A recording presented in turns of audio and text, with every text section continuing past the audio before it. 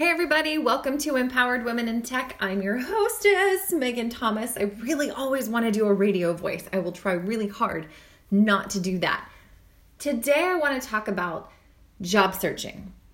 Specifically, job searching as a woman in tech and what you can learn from repeat rejections. You're also going to find this on my Medium account, and I'll probably share it on LinkedIn. So you may have already seen this, but if you haven't, definitely give it a listen. I'm really excited to talk about this today. I'm really jazzed actually, because someone just replied to a Facebook thread about this, and they're like, well, all of this can be used for like anyone in any industry. And I'm like, that's the beauty of it.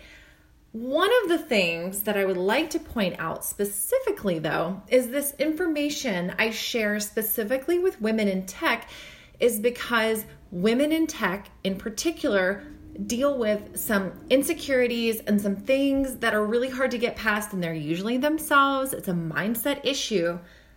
But if they don't know specifically that they're allowed to do this, if they're not given permission to do this, they will not do it. So I really, in particular, am calling this out for women in tech because I want you to actively use this advice, this information. There are two small chunks, okay, like one small and one large, but there are two chunks of information that you can use to learn from while you're looking for a job in tech. You may already know this, but I'm a career coach. I only work with women in tech. I spend a lot of time with women in tech talking about their goals, their dreams, and how they can effectively reach their next level of success.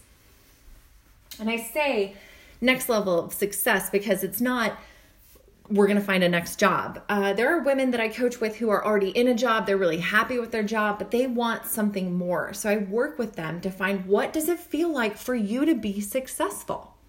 This is my passion. I love helping people, but I also love to find patterns. I've been a business coach, a marketing coach. It's because I love being able to hear and see a situation that I'm not deeply involved in. I'm not in the forest and can't see. Wait, is it can't see the forest for the trees? Right. I love being able to get a 30,000 foot view of something and go, well, have you considered this? Have you tried this? And can you do this soon? And suddenly people are like, oh, I didn't even realize that was an option. So that's why I love being a coach. I love finding patterns, and I love tracking and assessing. So some topics that come up pretty frequently when I work with women in tech, they come up often enough. I know that they are likely a pain point for many women at every level of their tech career. And this in particular is one of those topics. So recently I had a conversation with a woman I'm coaching with. She's in tech, and I'm working with her to help develop her career strategy. Some of the things that we've coached on are directly relevant to many women's experience as they look for a job in the tech industry. So I really wanted to share this, and I asked if I could, without any, personal information, share her situation so that I could explain at large kind of what to do, how to approach this. So let's see, I'll give you a recap at the end, but here's the problem. And then I'm going to follow it with two solutions. And like I said, one's a little bit bigger than the other, so bear with me. The problem is I'm in a PhD program. I think she's in a physics program, but she only accepted the PhD program because she was not getting jobs in the tech side of that she wanted to work in. I don't want to get too specific because it is a very niche industry. But she accepted the application, or she accepted the offer to join this PhD program, which, by the way, I don't think is free. I'm 100% certain it's not free, but it's also, actually I take that back. I know nothing about PhD programs, so how about I just shut up about that? The financial parts. It's something that you do when you're in academia and you want to go teach something along those lines, but she's not happy. Actually, she says she's incredibly unhappy and she's still job searching. She doesn't want to just outright quit the PhD program because, you're invested. You're already in this. So I guess if you can't find something else, you should stick it out. but it's really just prolonging one of the big problems. She can't find a job because she's only ever been in academia. She doesn't want to be in academia anymore, but just like we all know, without job experience, she can't get hired. In the last 2 months, she's applied to 25 companies, and either they don't reply at all, so she got totally passed over, or she gets like a form email with rejection that's like, sorry, we went with another candidate, and it says, do not reply to this email at the bottom. She called that out specifically, and I'll tell you in a minute why. So she's at a loss. She doesn't know what she's doing wrong, and she doesn't know what she should do next. So let's talk about the answers. First of all, before anything else, I need you to know, if you are listening, I want to reach through your headphones, your car stereo. I want to grab you by the shoulders. I want to look in your beautiful face and say, you are doing amazing. Good for you. You're applying to so many jobs, even in the face of being outright rejected. It feels really horrible to get no answer at all. And let's be real, it feels even worse to just get downright rejected, even if it's just a crappy form email. So to her and to all of you who are applying to jobs and getting rejected, way to stay motivated and keep that self-esteem high. You are amazing. You got this. Getting all jazzed over here. The short answer to the question is keep doing what you're doing. Just do it more efficiently and learn from the rejections. Is that it? All right. We can just end that right now. We're good, right? No, the long answer to the question is, all right, there's 2 things that you need to be doing that will help you move forward. 1, this is the 2 parts I said. First one's easy. Are you keeping track of the data? You need to be keeping a spreadsheet. I gotta be honest. I know this is kind of weird, but if you're a tech person, you know you like data. Even if you're a UX person, you're kind of like, I like showing the data. I like manipulating the data into pretty ways. Cool. Start a spreadsheet or however you want to track it. Keep track of the companies that you've applied to, the jobs that you have applied for, the date the job was available, the date that you applied for the job, and the response you got. If you're really good, you will start this with the first job you apply to and start with day 1. Like, just do it. It's really important to have at least like 10 points of data. So keep doing it. If it's possible, keep a link to the job posting so that you can check again in the future and find out whether or not it gets filled and when. How long did it stay open? If you're feeling really motivated, which is actually not that motivating, let's be real. You have Google. You can create a Google Doc. Copy and paste that job posting into a document and save that too. Why? Well, I'm so glad you asked. Keeping track of all the data is so essential for you to learn from, and it will help you in your job search. You need to know when you've applied to 3 different companies or 3 different jobs at one company and been rejected from 3 jobs at one company. You need to know when there are trends to like what roles a particular company is hiring for and how they're hiring for it. What are they looking for? How are they posting these jobs? Is there a date or a time? You can be like, boom, I'm on the first one. You also need to know what the keywords are that particular jobs or companies are looking for, because guess what? Those need to go on your cover letter and on your resume. You're also going to get an understanding of what basic qualifications and needs that specific job categories or types are looking for. And there is a trend, I promise. But if you don't track the data, you don't find the trends. Tracking and reviewing all of this data from a high level is going to allow you to find out the key trends and identify the qualities that really matter to companies, what jobs they matter for, and most importantly, what matters to you. I say that because you're going to find some details about jobs and companies. You're like, oh, they're consistently looking for this, this, and this. And not only do I not have that, I don't want to have that. Like, it's not my passion.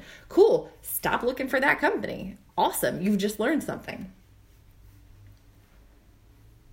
If you start collecting and reviewing this data, you are going to be very surprised at what you find. It's very individual though. Obviously there are so many jobs in tech, in all kinds of arenas. Oh my gosh, I can't get into the weeds about specific things to look for, but as soon as you have 10 data points, you're going to start seeing some things. Keep looking. And if you have trouble evaluating the data and understanding what to look for you, I would love to help. Always reach out. hi at meganthomas.com. I got you.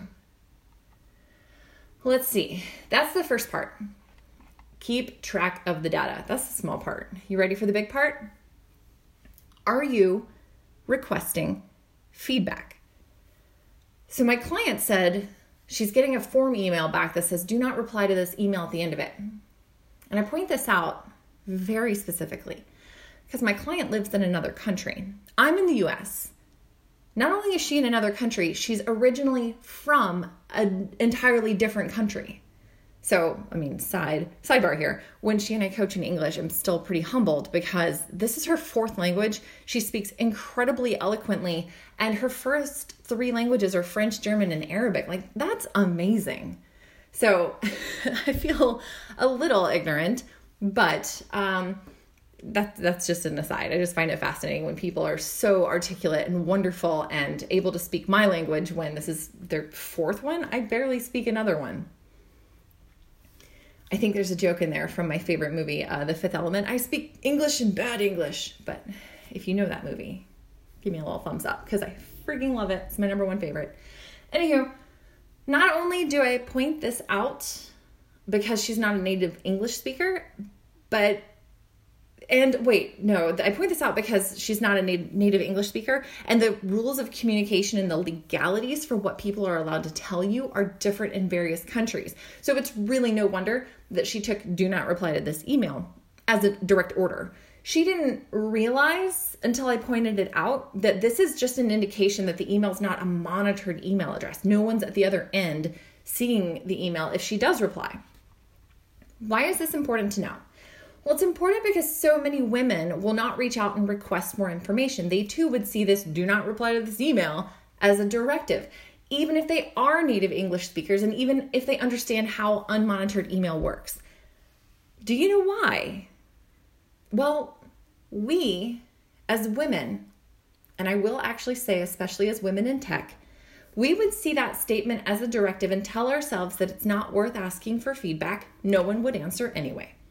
If we don't ask for feedback, we don't have to face the changes that we would need to make to improve ourselves. And if we don't hear about the changes that we need to make, it doesn't feel like we've been rejected. In short, we don't ask for feedback because we're terrified to ask for more rejection. Getting rejected is scary. It super sucks. I get it. I totally know how it feels. But you can handle it. And I wrote in my article, and I love this, I'm like channeling Tom Cruise, you can handle the truth. If this is a situation that you find yourself in, I'm going to suggest something for you that I've suggested for this woman as well as almost every single woman in tech that I have ever coached with. Please go for the no. Hashtag go for the no. You can look it up. You need to eat your broccoli, rip off the Band-Aid, clean the toilet. Whatever is the icky thing to you that you don't really want to do it. You have to get that real feedback. Call the company that rejected you or just didn't reply. Get someone from HR on the phone, or if you can, be passed through to the hiring manager that you interviewed with. Share with them a little bit about you, not a sob story. For real though, keep it professional. Do not launch into, oh my God, everything's so hard, or even if you think you're just giving background, keep it super professional. Ask for their honest feedback about you. Ask, and you can quote me, what would make me a more desirable employee when you're hiring in the future for a role like this? Let's be real. You might not be able to get someone on the phone. And if no one is able or willing to talk to you, that's okay. But make sure you don't give up after like one phone call. And if you left a voicemail, don't give up. Be persistent. Get someone to say no to your face, over the phone. Follow up a few days after your first call if you had to leave a message. Follow up a week after the second call. Follow up after that in 2 weeks. Ask for them to call you back, even if it is just to say, we don't give verbal feedback to applicants. Okay, cool. You could also try reaching out on LinkedIn to the hiring manager. You did get their name right. Cool. When you eventually get someone on the phone, ask for the reality of the situation. Ask for the harsh. It's totally fine. Say, I recently applied for this position at your company. My application was not selected to move forward in the hiring process, and I'm looking for some feedback so that I can improve the soft and technical skills needed to make me an ideal candidate in the future. Boom. It's that easy. So what's really interesting is you're going to be pleasantly surprised by the feedback you get. Not a single HR person, recruiter, or hiring manager is going to literally tell you, I say to your face, but on the phone, that you're a terrible human being and you smell weird and your mother dresses you funny. They will never tell you horrible things. Like, for real, legally, I don't think they can do that. At least not in the US. They will, however, share some factual information about your skills, experience, or knowledge where you need to shore up your information with which that you can make changes. It's that simple. Your role in this conversation is just to ask curious questions. If there's something that you didn't understand about what they said, do not just nod at the phone and then later wonder endlessly, what did they mean? Ask them. Just imagine that this phone call is the one shot you get to ask for direct, specific information that will impact your ability to get a job, any job in the future. And while you're at it, take notes. You can write things down. If you hear buzzwords or specific time-bound experience levels that they're looking for, and by that I mean we expect you to have at least 6 months of experience with MySQL, whatever, write it down. That's important. You're going to find trends. I promise. This is data points you need to have. And this I still wrapped up in the answer, but if you're feeling bold, which you probably aren't, but I'm going to once again reach through this computer screen and shake you and say, do it. Ask them for something. Ask them if they know of a company or a person who can help you get the start you need. Ask them if they have any recommendations for someone that you can talk to about gaining the experience or skills that you need to get started or make your next move. Ask them if they would consider giving you a trial run for a couple of months or allowing you to take on an internship role. Ask if they'd consider finding a way to help you get the experience that you need to prove yourself. I don't know if you know this, but weirdly, people don't just walk up and drop a bag of money at your foot or just walk up and say, hey, stranger, I have the job that you've been looking for your whole life. You're so excited and here's tons of money. You don't get what you don't ask for. So ask. Go for the no. Be surprised at the results. More importantly, remember that it doesn't hurt. If they say, no, I don't know of a company that I can refer you to. Okay, what does that hurt? Not much. If they say, no, they can't refer you to someone or recommend someone who can help you. Okay, well, what does that hurt? If they say, no, they can't give you a trial run or offer you an internship role. Okay, what does that hurt? If they say, no, they can't help you get the experience you need to prove yourself. Okay, so what? It doesn't hurt. And that's why it is so weird that we don't ask for what we want more often. Hearing no doesn't hurt as bad as you think it does. So get in there and ask what you want to know that will help you be a stronger candidate for the next time you apply to a job at that company or any company.